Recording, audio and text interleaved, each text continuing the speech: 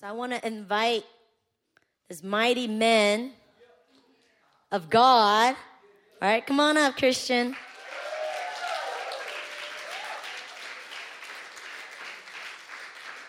Be ready, guys. It's going to be powerful. I just know it.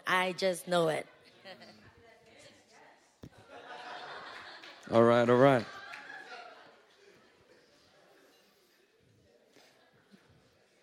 I think our New Philly team was absolutely delighted by that response you guys gave them.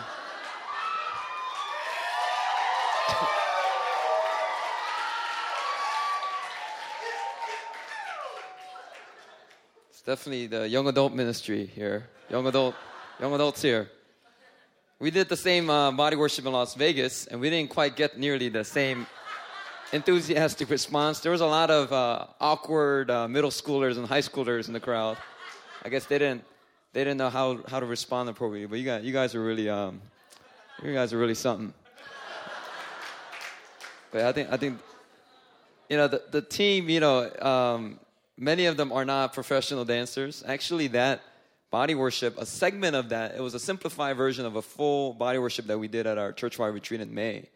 And we had about 3 professional amateur dancers. They choreographed a body worship to a hip-hop song, a couple of hip-hop songs, and they performed that at the church-wide retreat. And it was really powerful.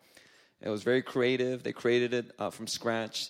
And when we talked about doing a body worship for our missions trips and our ministry trip, I asked one of the girls, Mary, I said, why don't you take the church-wide retreat body worship, the dance, and just simplify it and have the missions teams and ministry team, have them learn it. And she's like, what? Are you kidding me? And I looked at her and I was like, come on, all things are possible with the Lord. And so she had a great challenge teaching it, and then all the team members, there were about 50 of them, they all had a challenge of learning it. Many of them very discouraged. Many of them could not get the moves down. Many of them had to put in extra hours. And so even our ministry team here to Las Vegas and San Francisco, they really worked hard on it. And sometimes, they perform it and they don't get many enthusiastic responses. But I think you guys made it all worth it for them tonight.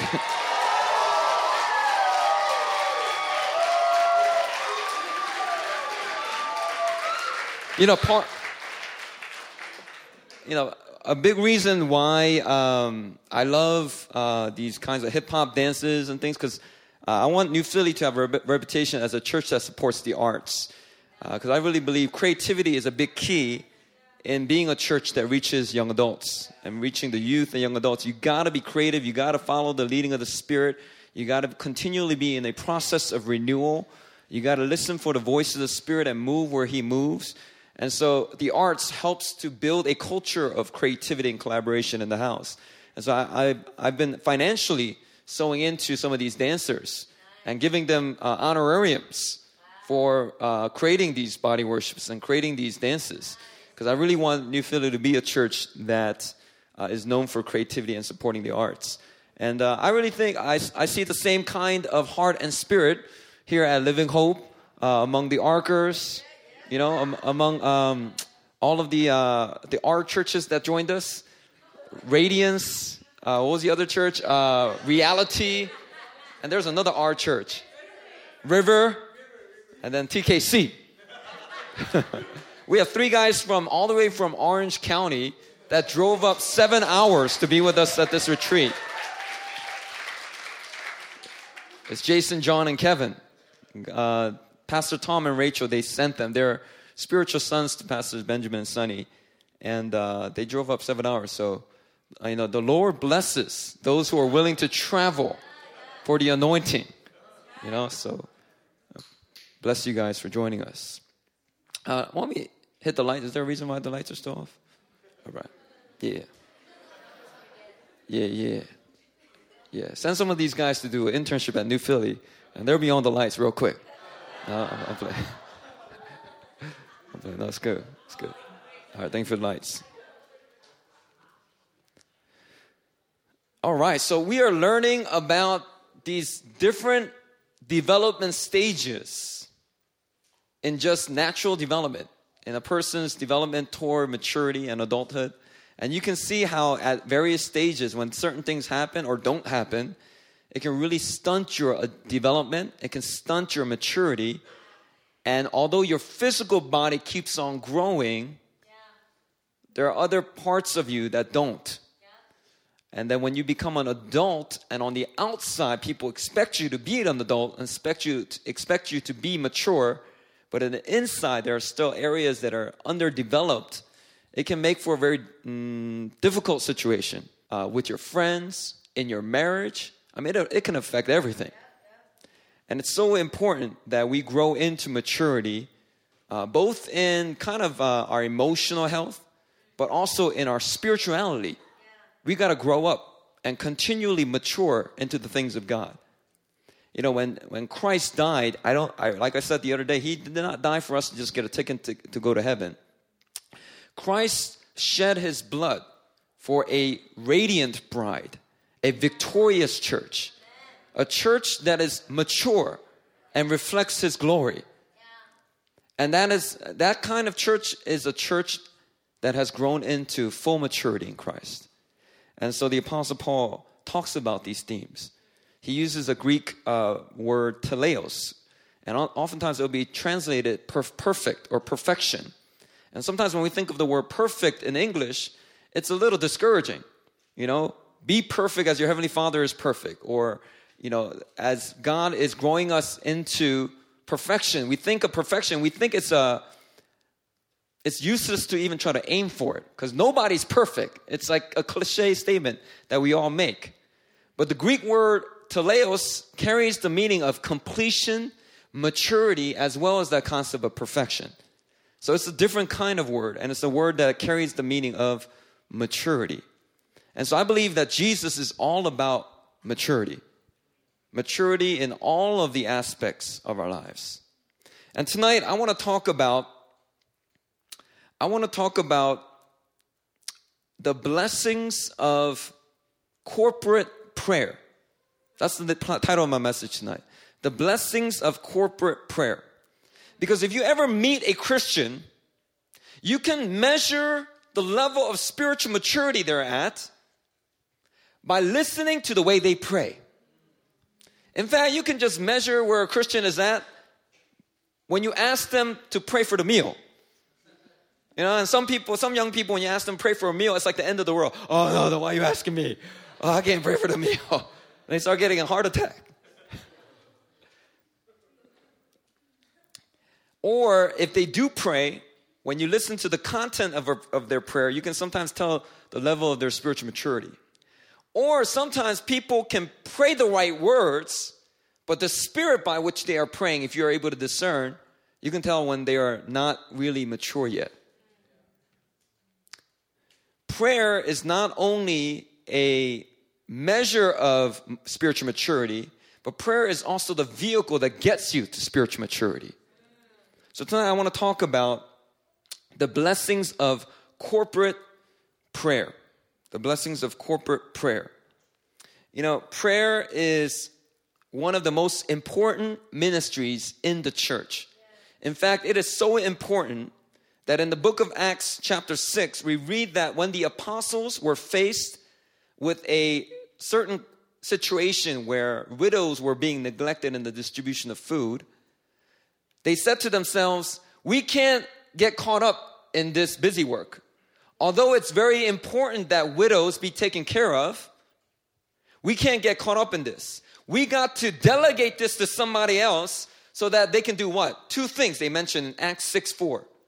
So the apostles can devote themselves to prayer and to the ministry of the word. In other words, the top level position of leadership in the church, the apostolic leadership, the two most important things that they devoted themselves to in the early church was prayer and preaching. Prayer and the ministry of the word. Prayer is so important in our own Christian lives and in the life of the church. Yeah. Now, we all know about the blessings of personal prayer, don't we? Yeah. Matthew chapter 6, verse 6, Jesus says, don't be like the hypocrites. Because they think that they will be heard for their many words. Don't be like them.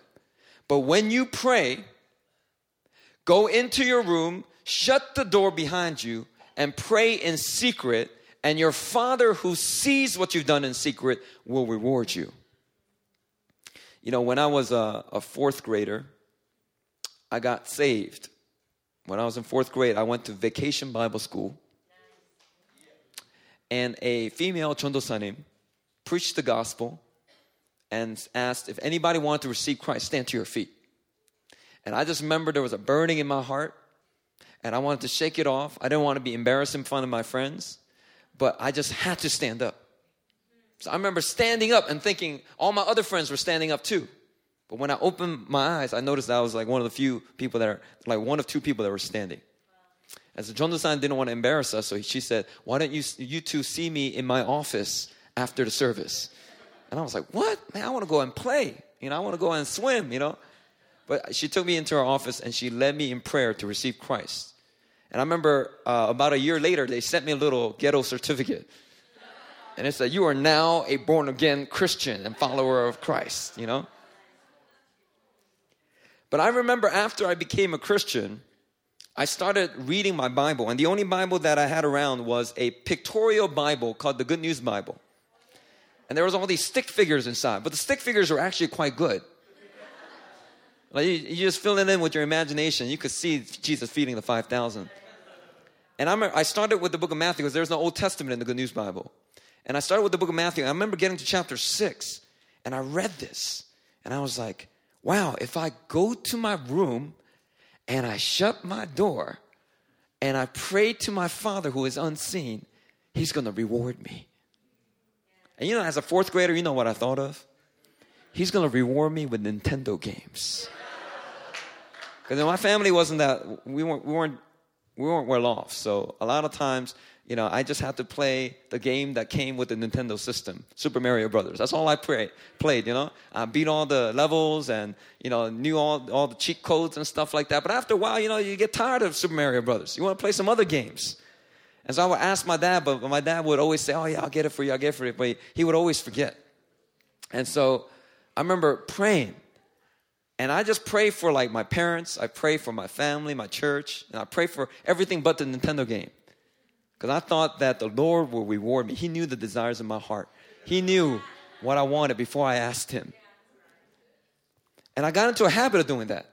And so, in fact, from fourth grade until graduation from high school, I prayed every single night. There was not a night that I missed. It's really amazing. These days, I don't do that. I'm the pastor of a growing church. I don't do that. I need that grace to come back to me. Actually, one of the things I pray for almost every single night was the salvation of my father.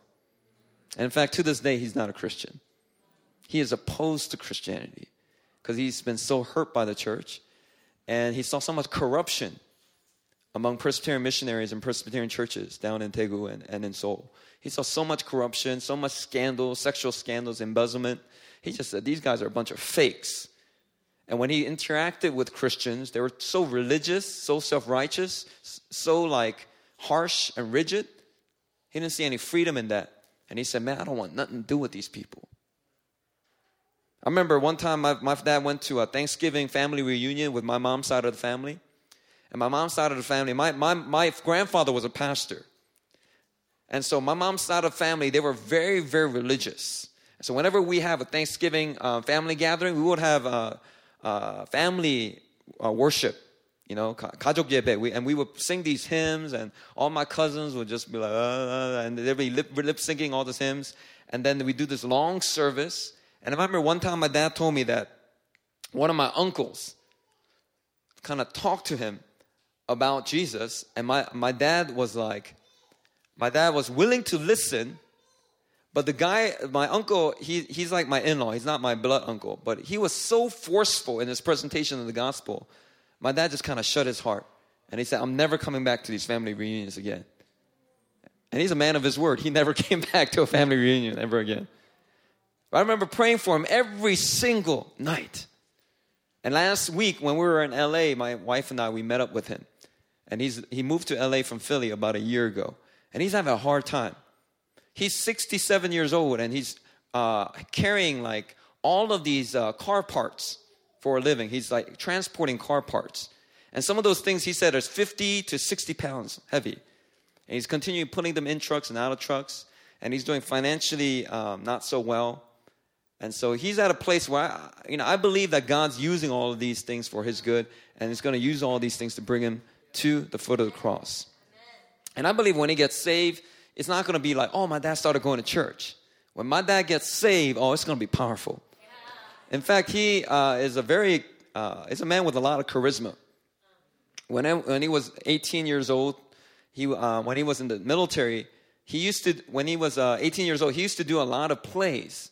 And he used to do a lot of dramas. He'd do even monologues by himself and just entertain like neighborhood people. And so when he went to the military, he didn't want to do all the military exercises. So he asked his sergeant, can I be involved in doing entertainment for the military guys and the neighborhood people? And the sergeant agreed. And then my dad used to do all these performances, he said. And the neighborhood people would just pack it in. Like, he's got that kind of charisma. I know that when he receives Christ, it's not going to be him just going to church. I'm praying that my dad will be a powerful evangelist that will go into Korean churches. He'll probably offend a few people. But he's going to bring like a refreshing breath of life. Anyway, I'm looking forward to that day. Now, that had nothing to do with my message. I'm sorry about that. That was ministering to somebody, all right? Keep praying for your father, all right? But Jesus said, go into your room, shut the door, pray in secret, and you will receive your reward. Indeed, there are blessings to personal prayer. You think nobody else is watching, but God is always watching. And when you pray in that secret place and you nurture that personal prayer life, there are so many blessings that come with that. There's a oneness and intimacy with God that cannot be had in any other way. That cannot be had by attending and participating in just corporate events. You got to nurture your own personal history with God. James 5:16 says, the prayers of a righteous man are powerful and effective. When you're walking in righteousness, your prayers have power. And that's talking about just one man's prayer. But tonight, I don't want to talk about personal prayer. I want to talk about the blessings of corporate prayer, the power of corporate prayer. Because one thing that I know about doing ministry with New Philly is if we did not have a strong corporate prayer movement at the church, I am convinced that the revival spirit that we are carrying will quickly be snuffed out.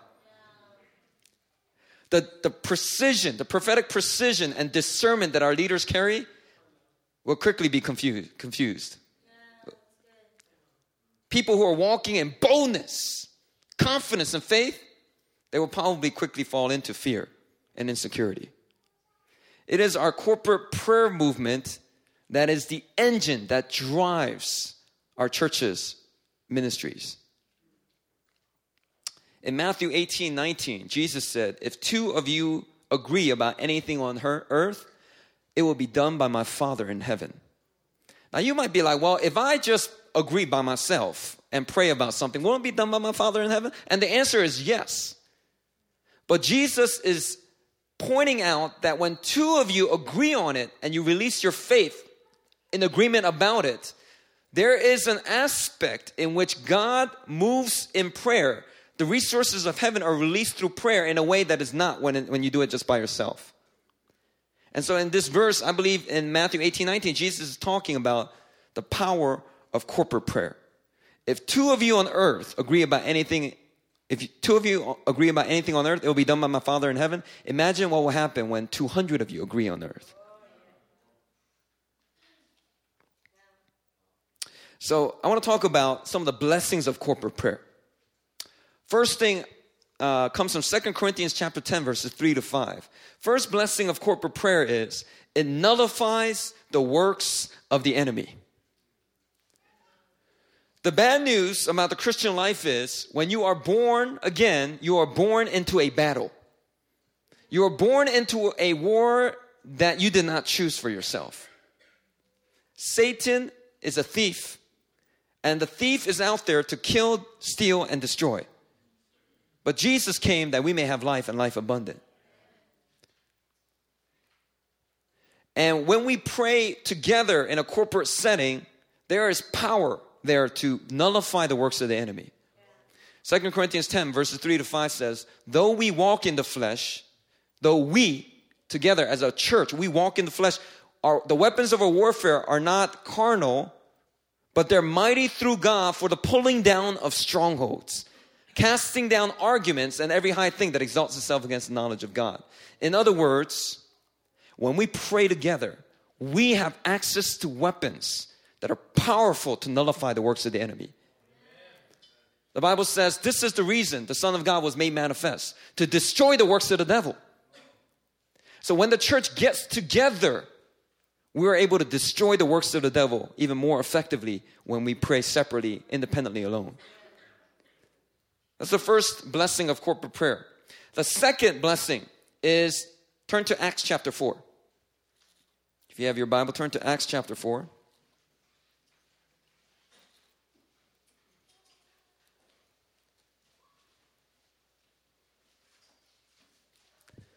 Acts chapter 4, verses 31 through 32.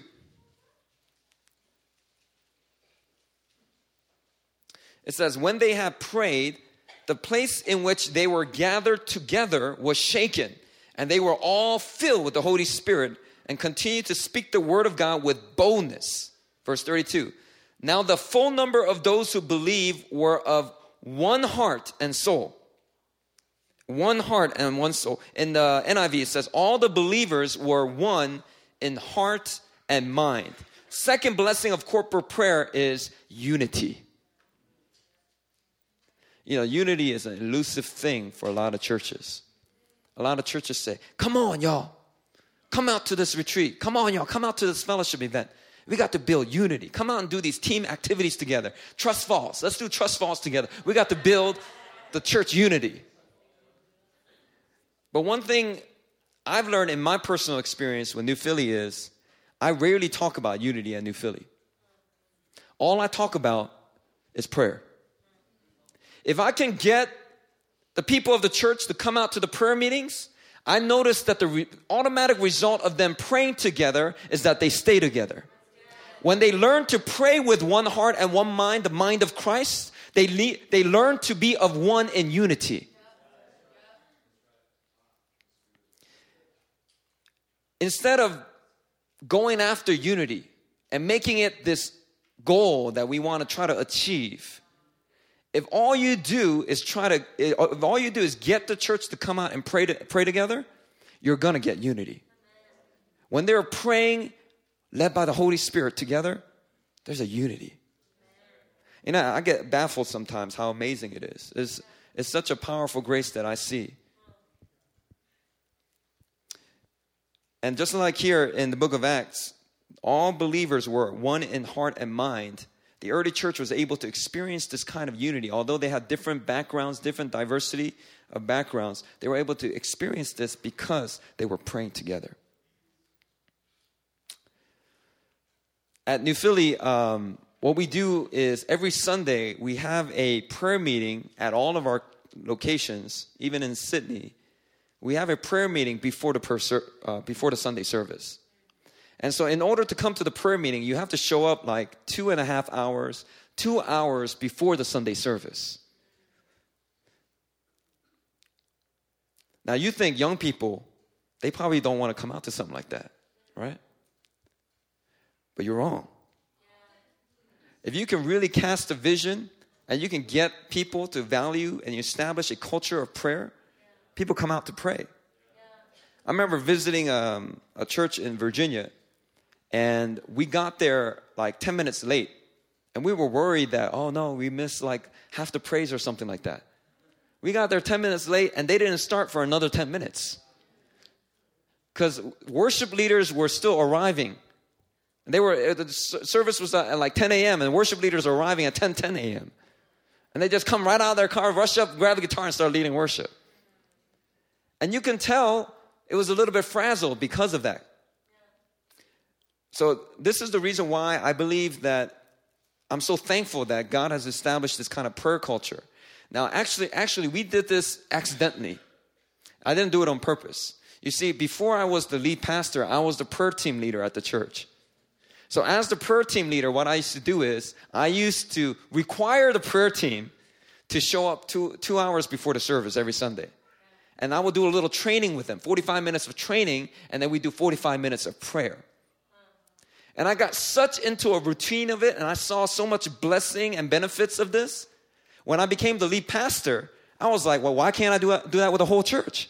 Yeah. All right, everybody, I want y'all to come out, and we're going to call it Sunday Swim. Come and take a dip in the river of God before you show up to Sunday service. Don't come to worship, come to worship, worshiping. You're already in the spirit of worship. You're already engaging the heart of God. And so I did that. And not many people showed up. But the prayer team, they were faithful. They continued to come. It was like the prayer team and maybe about 8 other people. So we had about 15 people coming out every Sunday. But let me tell you, the people that were coming out, they were dedicated. They were faithful. And we kept on praying, and we prayed specifically, Lord, move upon the hearts of other church members to come out and pray with us every Sunday. And one by one, people kept coming out. People kept coming out. Eventually, we were actually, we started out, this is kind of funny. It's like a rite of passage, right?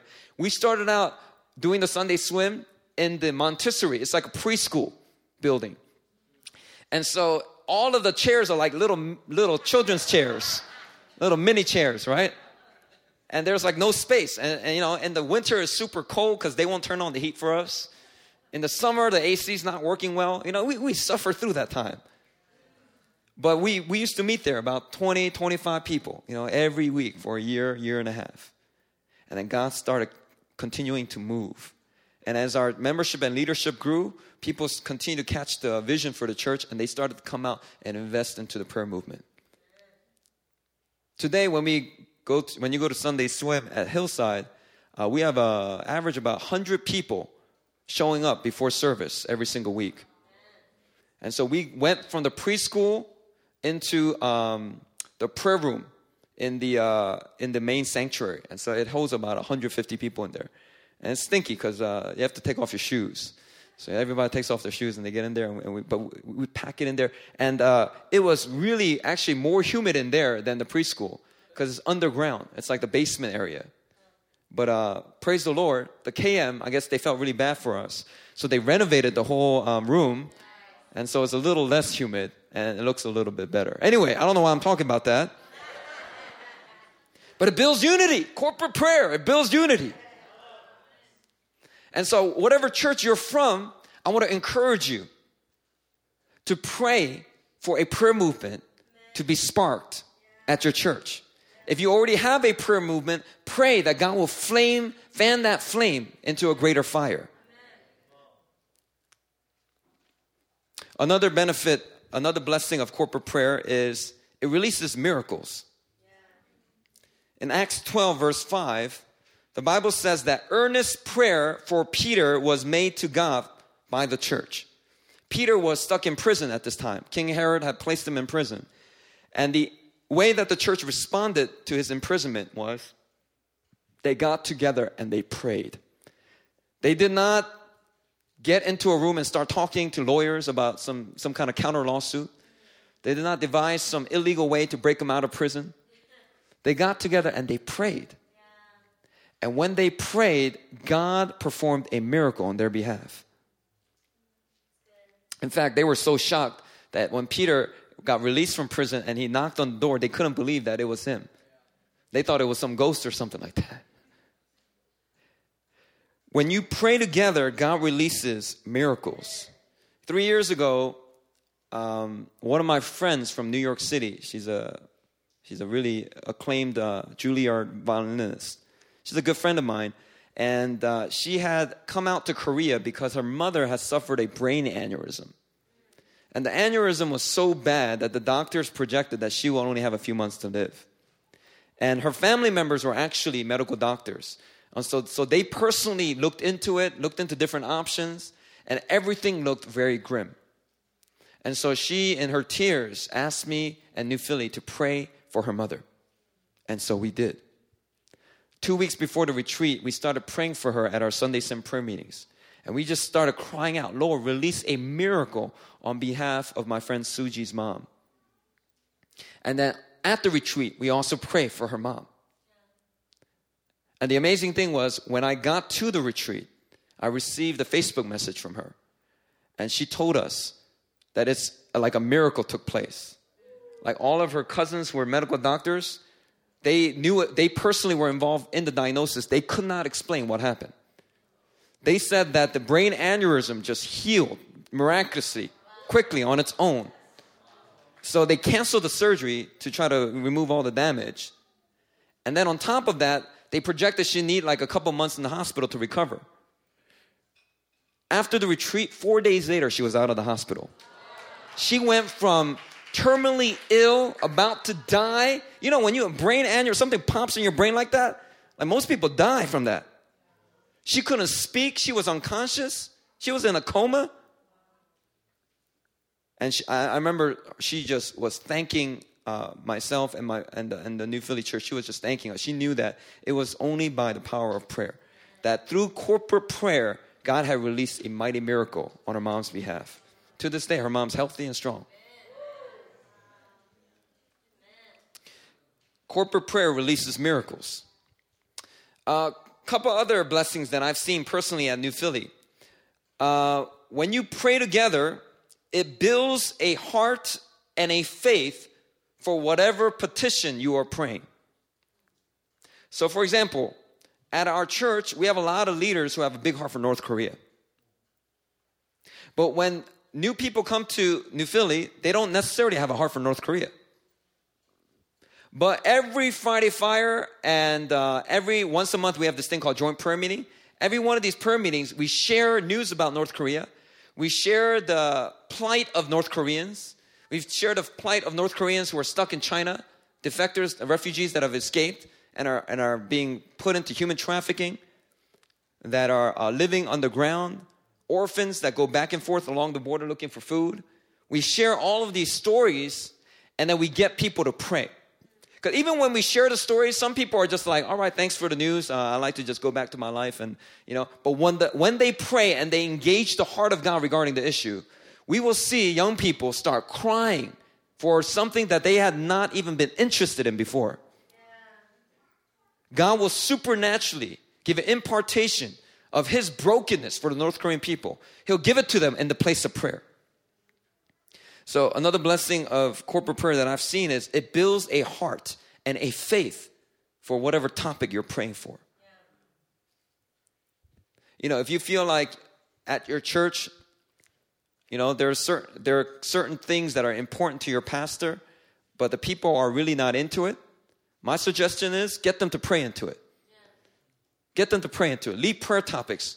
Lead prayer topics with some good PowerPoint or some good prayer points. Keep leading prayer for it. And the people of God, they will build a heart and a faith for that topic. It makes sense. Jesus said, where your treasure is, there your heart will be also. Your time is an aspect of your treasure. It's something that's precious to you. It's not just money. Time is money, right? Time is very precious to you. So the more time you spend in something, the more your heart will be attached to that thing.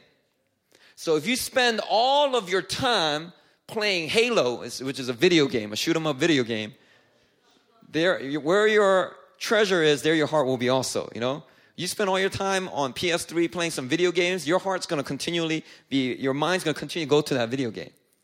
So the more time you spend in prayer for a particular topic, it makes sense that your heart is also going to be found there. Another thing that we pray for consistently in New Philly that not all churches pray about is Jerusalem. We pray for the Jews. And this is a sticky topic because we have smart seminarians who insist that the Jews are done with and there's nothing in God's plan for the Jews or the land of Israel. All of that has been completed and fulfilled in the spiritual Israel, which is the church. And then there are good people, dispensationalists, who have a much more literal interpretation of Old Testament passages, and they insist that the land and the people, all these prophecies, there's still a literal fulfillment of these things. Now, myself personally, I'm not on either side. I'm trying to find a more biblical balance of where to stand. But one thing's for sure, for our church, we pray for the Jews. And we believe that God's promise for the Jews has not failed. If you look through Romans 9 through 11, it's very difficult to conclude otherwise. Paul has this excruciating pain for his own kinsmen in the flesh, the fellow Jews. You know, he wants his fellow Jews to come to faith in Christ. But what was happening? Every place he went, it was the Jews that were opposing him. It was the Jews that were making covenants not to eat until they killed him. It was the Jews that would stir up the Gentiles to stone him to death. It was the Jews that kept opposing him. You know how frustrating that must have been for the Apostle Paul? But yet the Apostle Paul, he had a revelation, a mystery from God, that in this way all Israel will be saved. There is a future salvation plan that God has for the Jews, and I believe that the church is to engage that plan through prayer. Another benefit, a blessing that I've seen from corporate prayer is corporate prayer provides momentum for people's personal prayer life. You know, a lot of times people, newcomers to our church, they will come and they will have no prayer life whatsoever. You're talking about guys, if you ask them to pray for dinner, they get all insecure. They're like, okay, can you just ask somebody else? It's like those kinds of people. They will come to our church, feel real insecure, but as they come out to our corporate prayer meetings, a fire gets kindled for their personal prayer life. And about 6 months later, I'll be like, hey, brother, can you pray for the food? They'll be like, I'd be happy to. And they just have this fiery prayer for the food, and just this, you know, they're just bold. It's powerful, you know. And I believe that corporate prayer provides momentum for the personal prayer life. God wants the local church to have a reputation for prayer. Jesus said, my Father's house is to be called a house of prayer for all nations. The basic reputation of the church is to be a house of prayer. It's not, he didn't say a house of preaching. He didn't say a house of praise. It is to be a house of prayer. A people of God who know how to call upon the name of the Lord. You know, I love IHOP. You know, we have a personal relationship with some of the leaders at IHOP. We have Stephen Beauchamp. We did a church-wide retreat with Pastor Benjamin and Sonny in May. The healing deliverance director at IHOP, he came out and it was powerful. And then we're good friends with Ronnie Henderson, another leader, Kirk Bennett.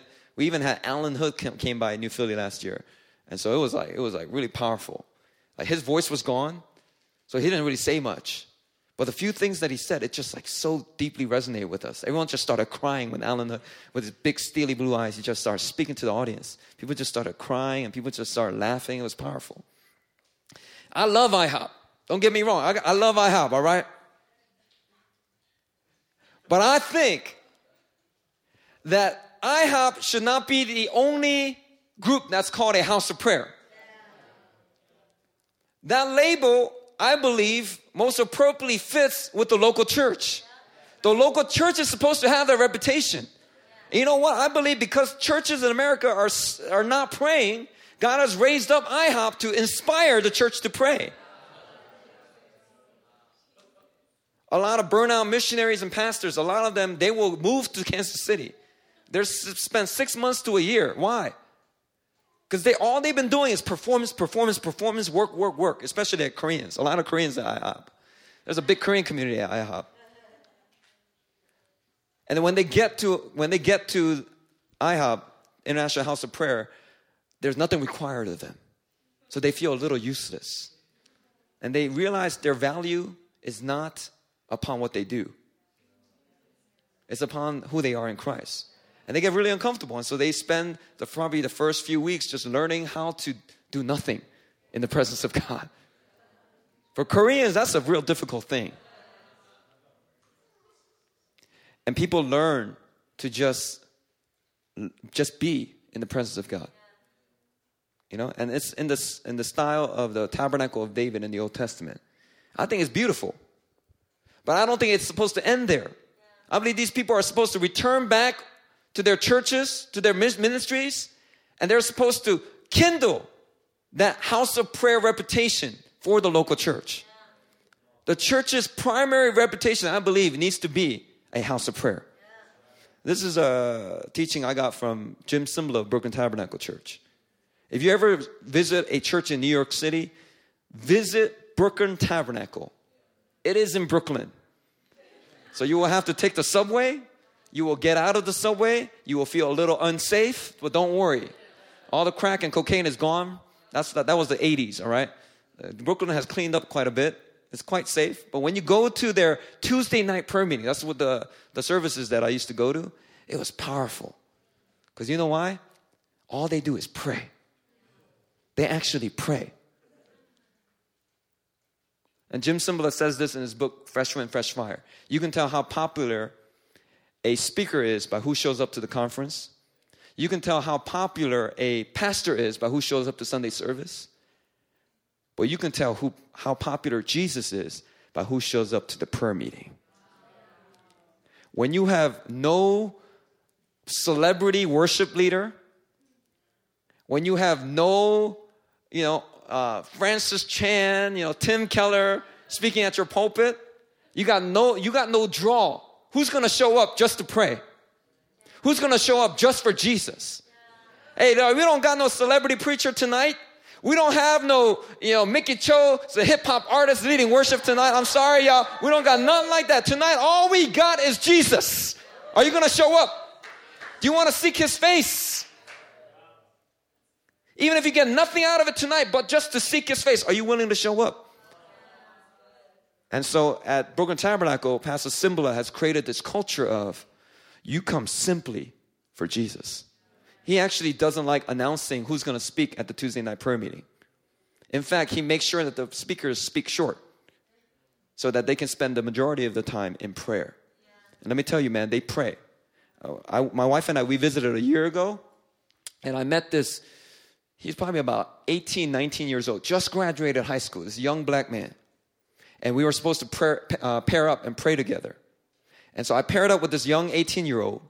And I was like, well, he was like, where are you from? I'm from Korea. He said, what'd you do? I'm a pastor, just pastor, this small ministry in Korea, And, and he's like, all right. And I was like, what do you do? I just graduated high school. And I was like, okay, well, let's pray together. And so he goes, you go first.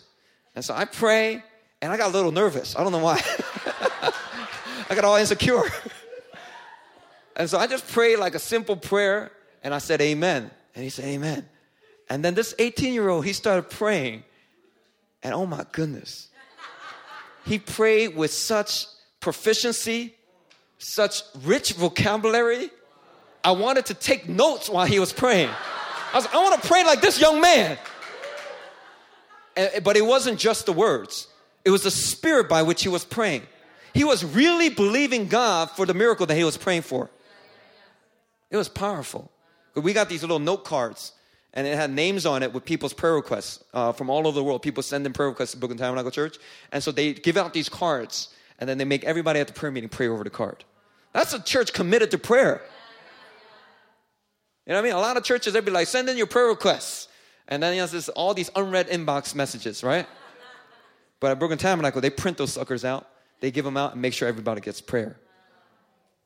At New Philly, we even try to do that. We didn't get very far.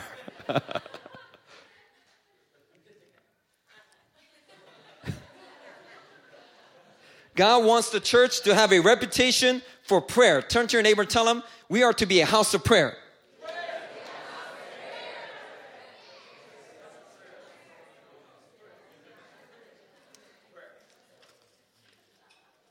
One of the greatest preachers of all time, he was called the Prince of Preachers. Well-read man, proficient man.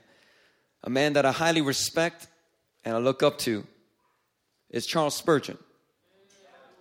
Charles Spurgeon, before they had microphones, he used to pack out these opera houses. There would be thousands of people. They would come to hear him preach. And there's a story of these young men, and they come to visit his church, and they didn't know what Charles Spurgeon looked like. So Charles Spurgeon met them at the doorway. And the young men were like, yeah, we're looking for, what time does the service start? And then, I don't know how the story really exactly goes. I'm just making some stuff up right now. But I got the gist of it, okay?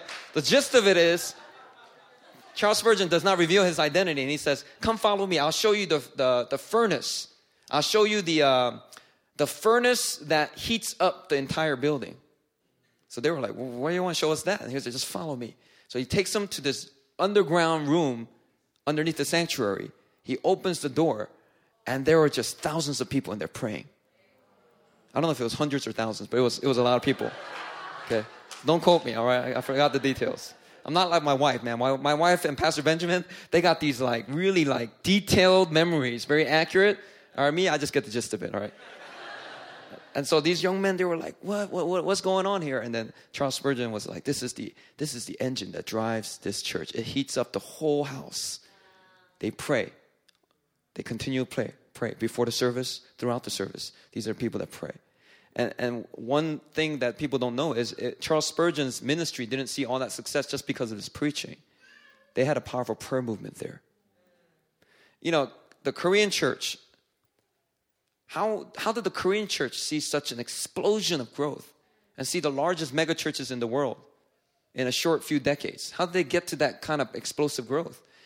Despite all of the Confucianism that's mixed in and messes up some of the church culture, how do they experience such growth, and how are they continuing to send out so many missionaries? And I believe it's because no matter how conservative of a Christian you are in Korea, all the Korean churches, they pray. They have the early morning prayer movement, right? Most churches, it's 4:30 a.m. They do that intentionally because there's no traffic in the city. So unless you have a car, you can't go to those things, right? And you go up 4:30 a.m., you go and there are all these women, and they're out there praying. And even the men, the elders of the church, they'll come out and pray. Corporate prayer has got to be the engine that moves the church forward. We got to have a strong culture of corporate prayer in the local church. If churches are going to see discipleship, effective discipleship, leading to full maturity, there's got to be a culture of corporate prayer. And one thing I want to say about prayer is the gift of tongues. Gift of tongues. Very divisive issue. Right? The Bible says, divided tongues of fire rested on each of the 120. Well, it's definitely divisive.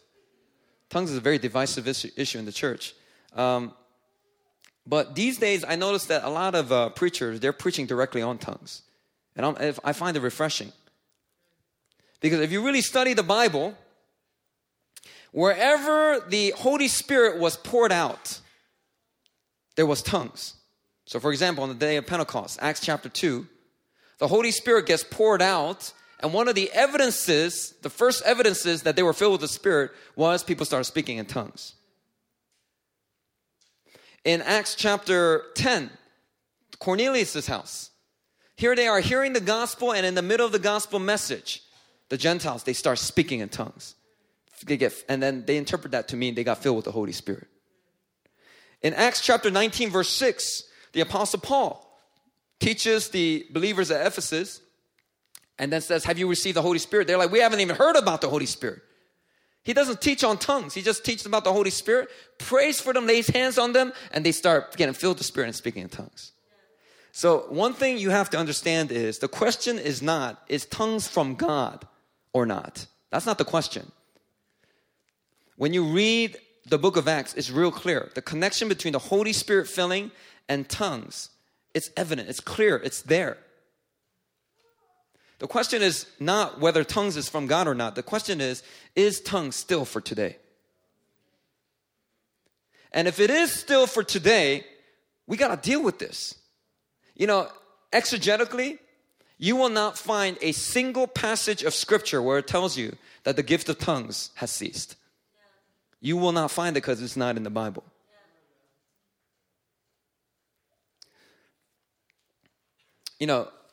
the Holy Spirit, He doesn't like it when you use your mouth, when you use your tongue to curse. He doesn't like it when you use it to gossip. He does like it when you use your mouth, when you use your tongue to praise Him, to read His words. But you know what? Sometimes the Holy Spirit doesn't even like that either. Matthew chapter 15, verse 8 through 9, is quoting Isaiah 29, and he says, "This people honors me with their lips, but their heart is far from me. In vain do they worship me." Sometimes when you get so ingrained with cultural Christianity, some people are saying the words and singing the words, but they're not really meaning it from their hearts. The Holy Spirit only likes praise when it comes from a spirit of worship. Amen? That's why Jesus said the Father seeks true worshipers who worship in spirit and in truth. But you know what the Holy Spirit always loves to hear when coming out of your mouth? It's tongues. When you pray in tongues. You know why? It's because the Holy Spirit is the one who inspires it. Since He inspires it, He loves it. Because for you to really speak in tongues, you got to get out of the driver's seat and let the Spirit of God fill you up. It is an act of faith. Therefore, the Holy Spirit, He loves to hear you praying in tongues. Now, it may sound bizarre and strange. For the uninitiated, it may sound very bizarre. But I got one piece of advice for you. Get yourself a ladder and get over it. You ever heard that? Come on, yes. A lot of people say that. God loves it when we submit and we act in faith. So whenever we pray in tongues, it is an act of submission and an act of faith. Jesus said this in Mark 16:17. "These signs will accompany those who believe. In my name they will cast out demons and they will speak in new tongues." Tongues is not just for pastors or leaders. It is for everyone who believes in Jesus Christ. It says here, whoever believes. These are the signs that will accompany all who believe, those who believe. You know, a lot of Christians who are open to the charismatic movement, you know, a lot of them have this cautious stance. They say, I'm not cessationist. I don't believe these gifts have ceased, but I'm open to them. But I'm just a little cautious. You know, and so I get a little weirded out by that. So I like to keep it at a distance. And people think when they say that they should, it seems like they want a cookie or something. Like they said something like something profound. But you know, when I really look at people like that sometimes, not all the time, really it's just a cover-up for fear or a lack of faith. Paul said in 1 Corinthians 14:5, he said, I want you all to speak in tongues. I want you to tell your neighbor that right now. I want you all to speak in tongues.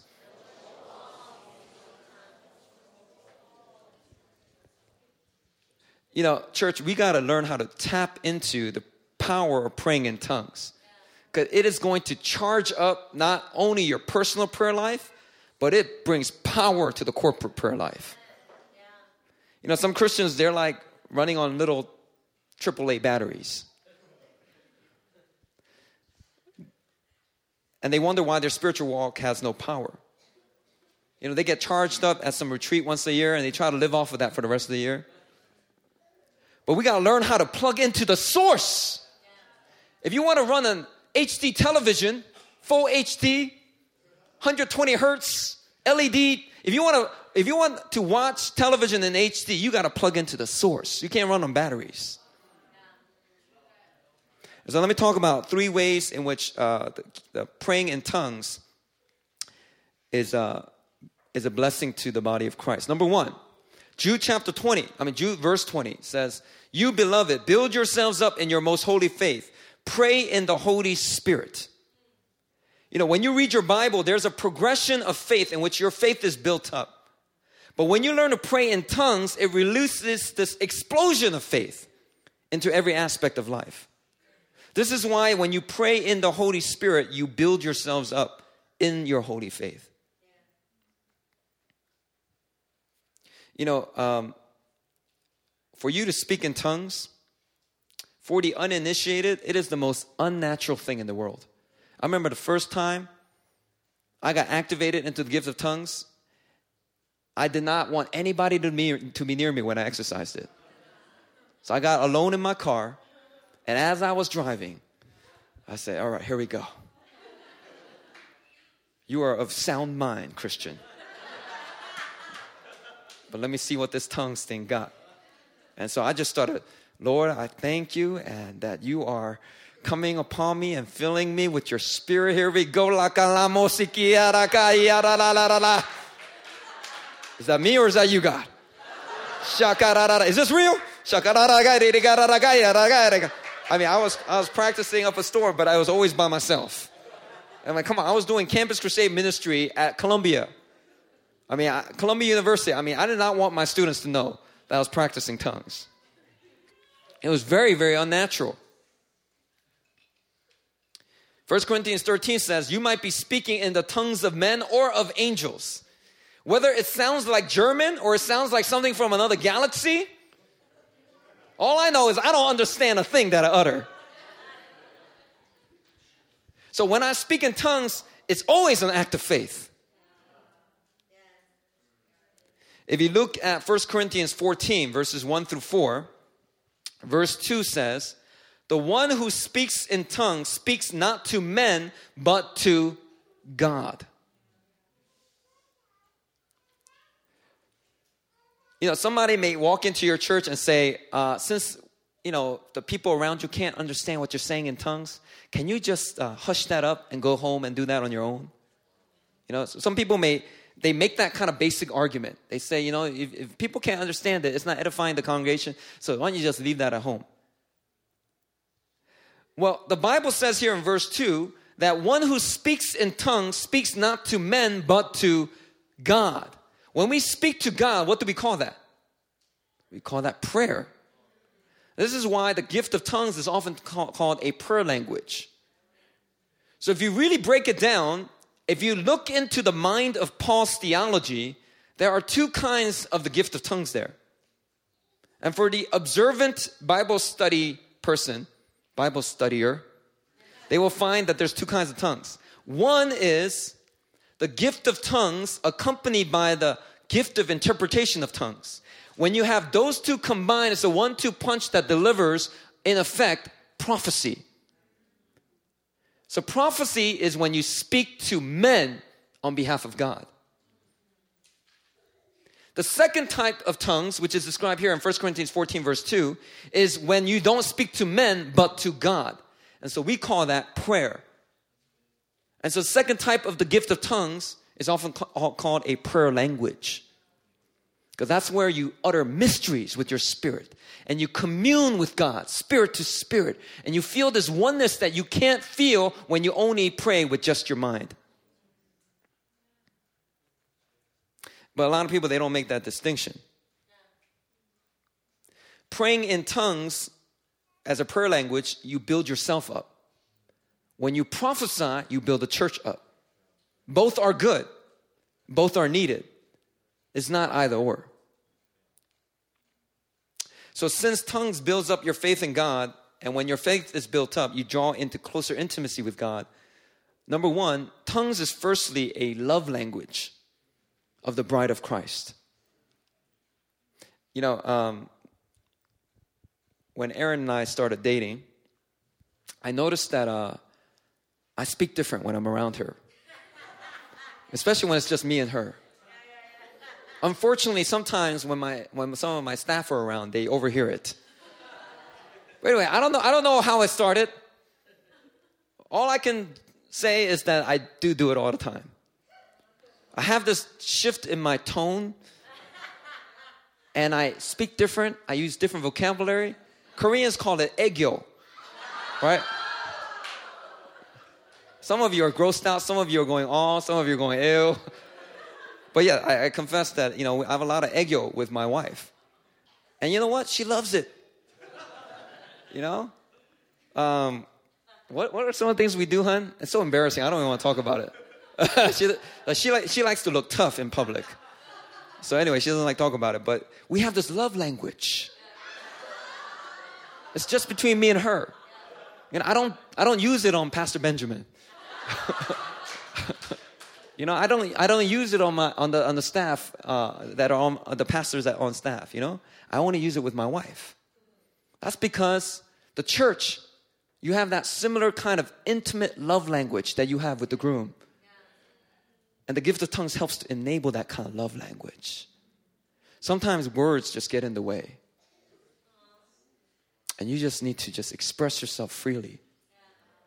And the Holy Spirit will come fill you up and allow your spirit to commune with God's Spirit. So firstly, it's a love language for the bride of Christ. Second, it comes from Ephesians chapter 6. The gift of tongues, it equips you for warfare. In fact, if you look at the Ephesians chapter 6, it talks about the armor of God. Helmet of salvation, breastplate of righteousness, belt buckle of truth, feet fitted with the gospel of peace, the shield of faith that stops the fiery darts of the enemy, and the sword of the Spirit, which is the word of God. A lot of times we end right there. But if you look at the next verse, it says, and pray in the Spirit on all occasions, with all kinds of prayers. In Paul's theology, a lot of people will interpret that term, pray in the Spirit. They believe Paul meant praying in tongues. Some people will interpret that to mean praying, being led by the Spirit. But if you really look at the Holy Spirit-centric theology of Paul, I'm convinced that praying in the Spirit means praying in the Spirit. And like praying in the Spirit. I don't know if I just made that up, if that was tongue. But anyway, something like that, right? And a lot of times we think we got the full armor of God, and we end with the sword of the Spirit, but the very next line says, and pray in the Spirit. Every piece of armor is defensive except the sword. But if you read the next verse, you get also another offensive weapon, and that's praying in tongues. When you pray in the Spirit in all kinds of occasions, you are able to confront the works of the enemy and nullify it.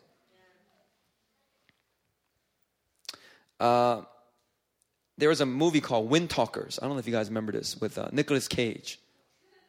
And the gist of the story is, back in World War II, when the U.S. Marines were having a difficult time taking over the islands of Iwo Jima, they enlisted, because the Japanese, every time that the U.S. will come up with these codes, the Japanese were breaking the codes. And they were just slaughtering all these U.S. Marines.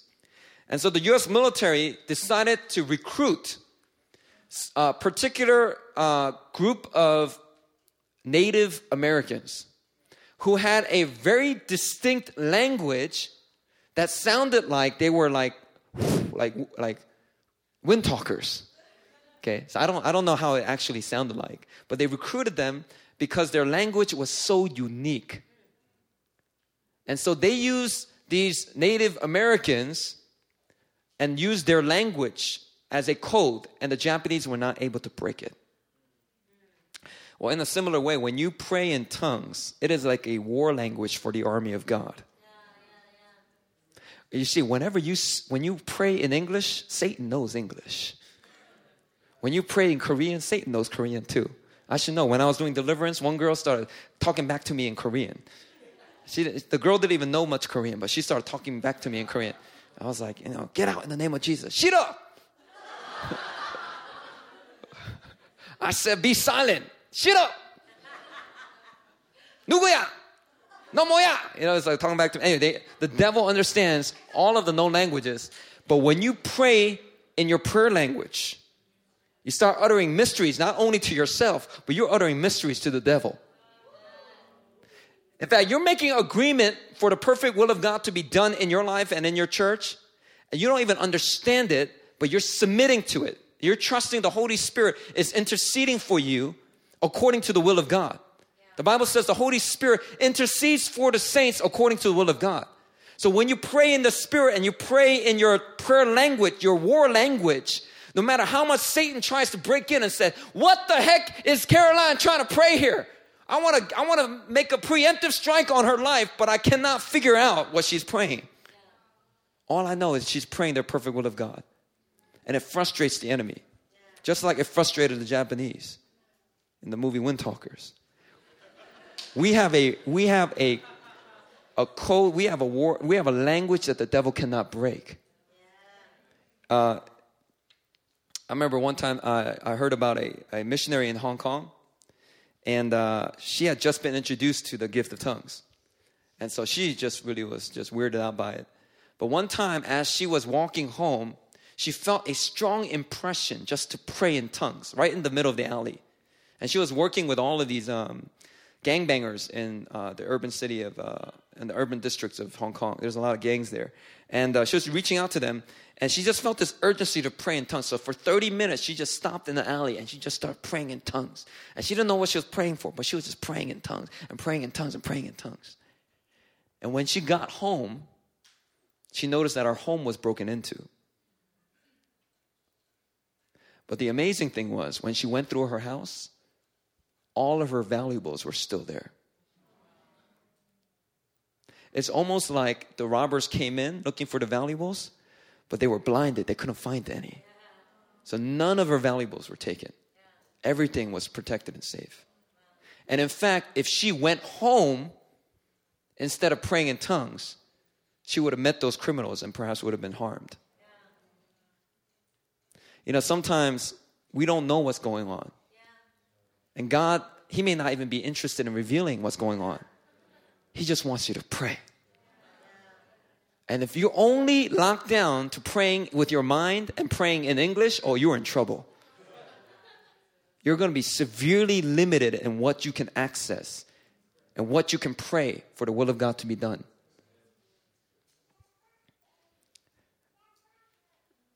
In Romans 8:26-27, that's the verse that I quoted earlier.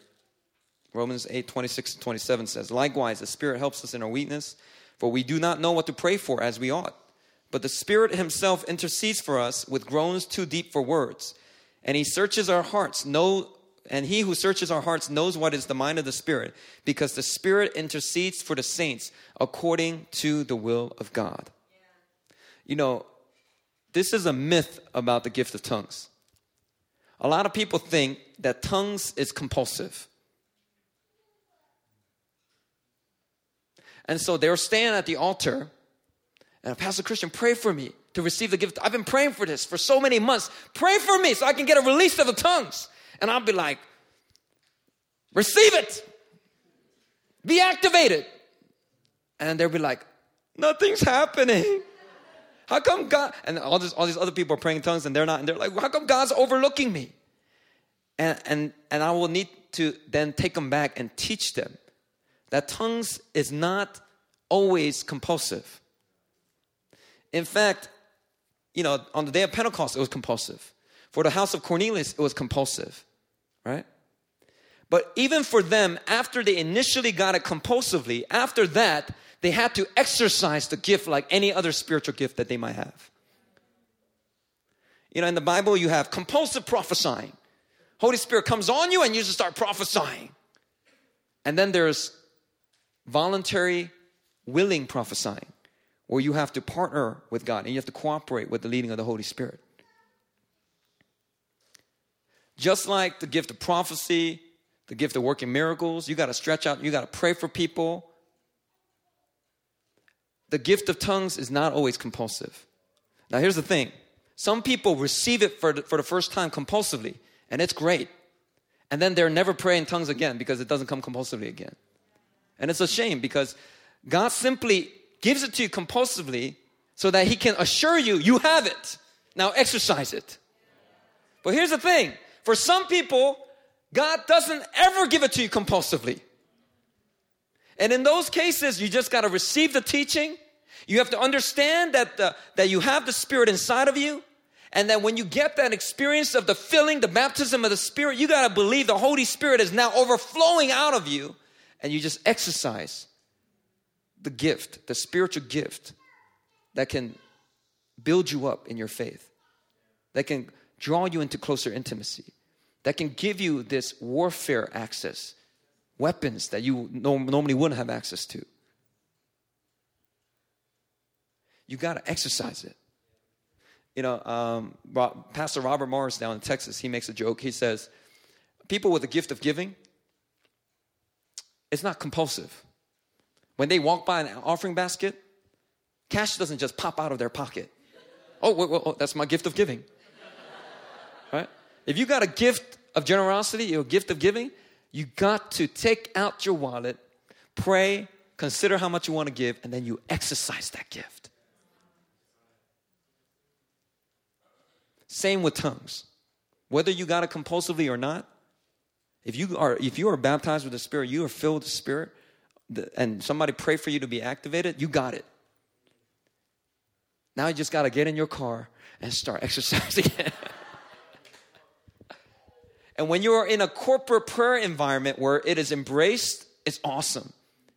Because there's something happens when the people of God start praying in the Spirit all together. When they start all praying in tongues together, it's like a river starts rushing into the room.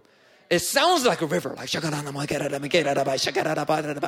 ever go to a prayer meeting where the gift of tongues is not embraced? It's like taking a hammer and trying to chisel away at concrete. And you got to like continually just like try to get people to pray. Come on, everyone, pray. Let's pray. But when you say, come on, everyone, just use your prayer language. Come on, connect with the heart of God. Let's pray in the Spirit right now. Pray in the Spirit. Everyone's like, and there's this river that starts rushing into the room. Everyone starts to get excited. Oh, the presence of God is here. Oh, what's the next prayer topic? North Korea. Come on, let's pray for North Korea. What's the next? The Jews. Let's pray for the Jews. Oh, what's the next prayer topic? Living Hope's building. Let's pray for Living Hope's building.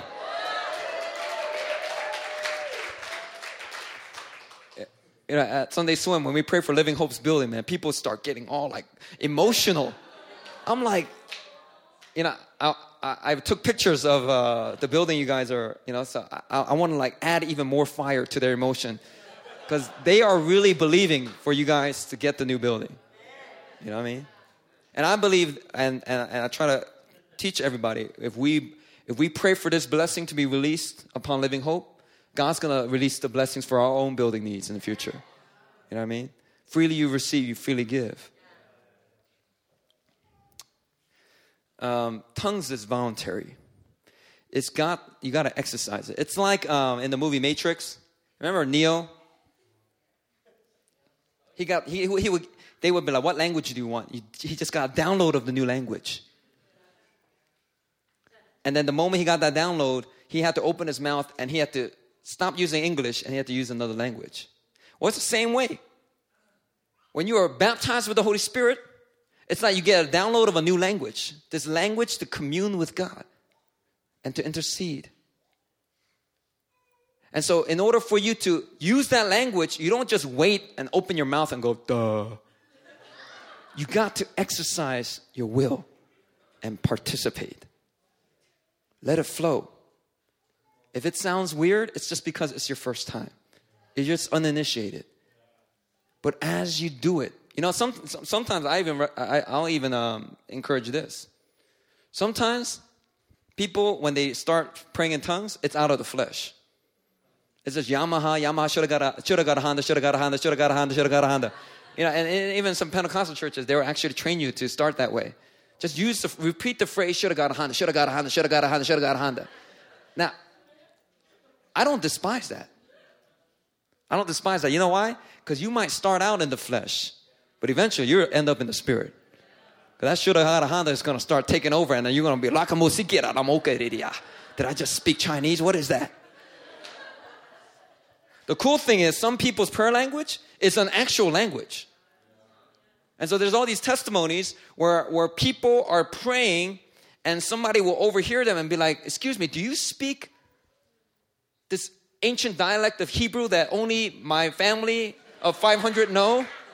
Because I hear you using that Hebrew language, and the person's like, no, I was just kind of praying in tongues. You know, there's testimonies like that. There's so many testimonies. Now, at New Philly, we haven't seen too many of those testimonies. But I've heard so many pastors share those kinds of testimonies.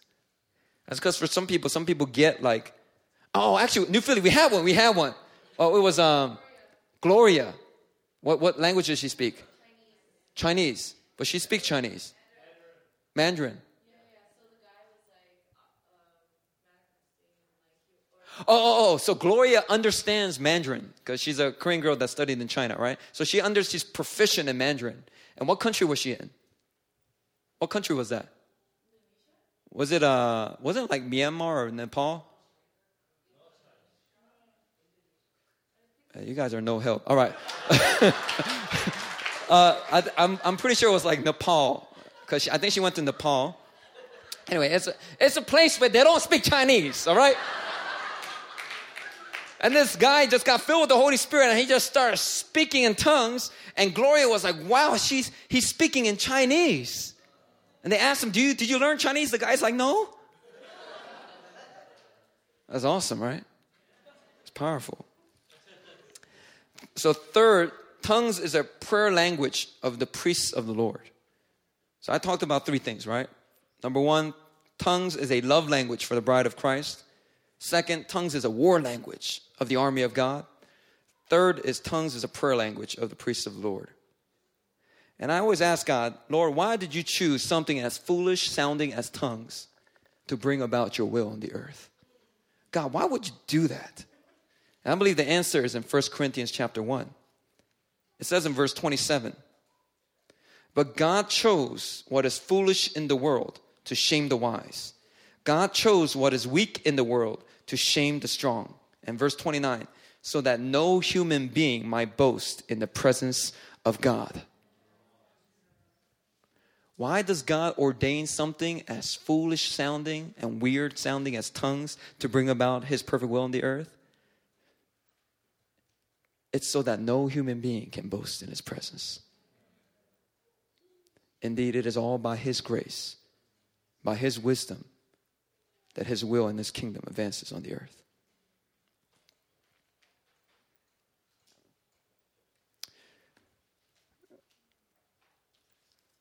When we access the power of praying in tongues, it really does charge up our personal prayer lives and the corporate prayer life of the church. So I'm not sure, where you guys are at. I know some of you are from different churches. But what I want to encourage you is, should all Christians speak in tongues? That's a common question. Is it just for the Pentecostals? Is it just for the pastors, charismatic leaders? I believe Apostle Paul hit it right on the head. I wish all of you will speak in tongues.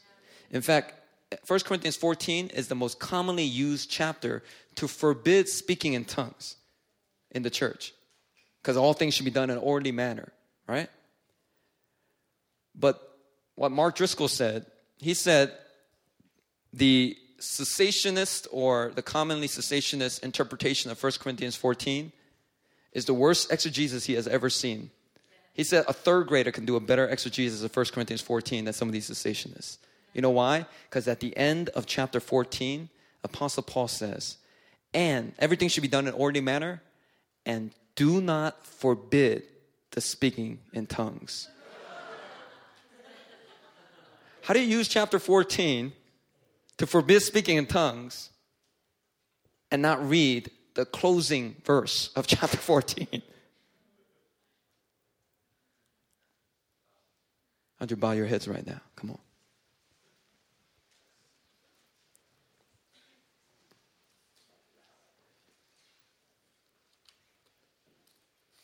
I believe that the revivals of yesterday, they have been an incredible blessing to the church.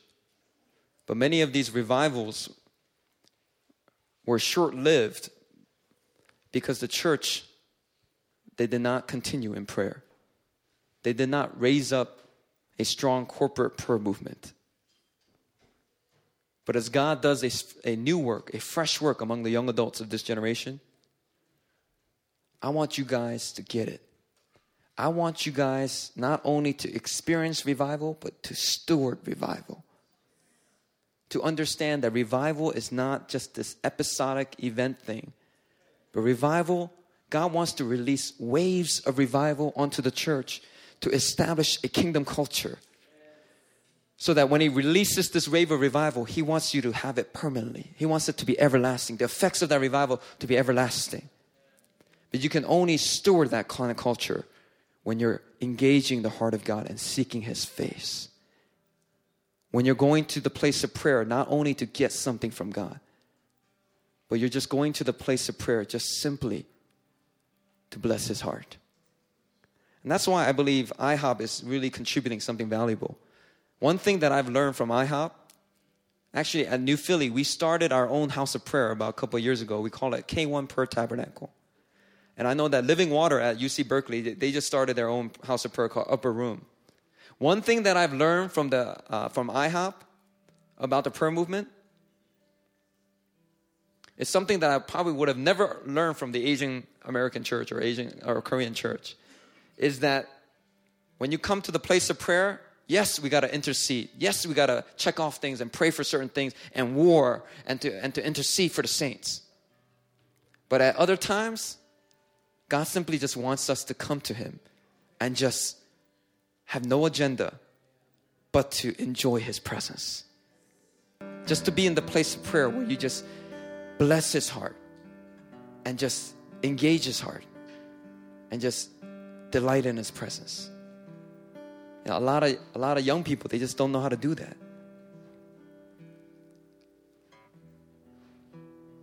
But I believe that God is raising up prayer movement in all of your local churches. You're here at this retreat because God wants you to go back and to be a fire seed of revival, fire seed of to start up, to be an ignition key, to start up and encourage and not to go in there with guns blazing, but to really encourage and exhort your local pastors, exhort your local leaders. Come on, we got to pray. Can we have a prayer meeting? Can we get together with no guest speaker, just Jesus? Can we do that? And just start to establish that culture of corporate prayer. Because when you have a powerful prayer movement, your local church is going to be unstoppable. Nothing that Satan does will be able to stop the work of God. Tonight, I want to begin by praying for people who want to be activated into the gift of tongues. If that's you, I want you to come here to the front. I want you to come here to the front. Yeah. That's it. Come up here to the front. I just want to pray for you. I'm going to pray for you to be activated. Yeah. All I'm going to do is I'm just going to take the ignition key and I'm just going to turn it. I'm just going to give you a spark. It's going to turn that engine. And then from then on, it's up to you to press the gas pedal. You know what I mean? It's up to you to put that thing into second gear and start moving forward. All right? So I gave you the teaching. And as I pray for you, all I'm going to do is pray for that activation. Some of you will get it compulsively. That's just because God just wants to. There's no rhyme or reason to this. He does it for some. He doesn't do it for others. That's why it's called grace. But if you want it, just hunger for it right now in His presence. Come on. Just pray in your own words. Say, Lord, I want this gift that's going to help me. This gift that's going to build up my faith. This gift that's going to allow me to pray according to your will at all times. Even when my mind doesn't get it, I'm going to still be able to pray according to your will. Come on, just pray that in your own words. And for the rest of y'all who know how to pray in the Spirit, just start praying in the Spirit right now. Come on. Yes, Lord. Come, Holy Spirit.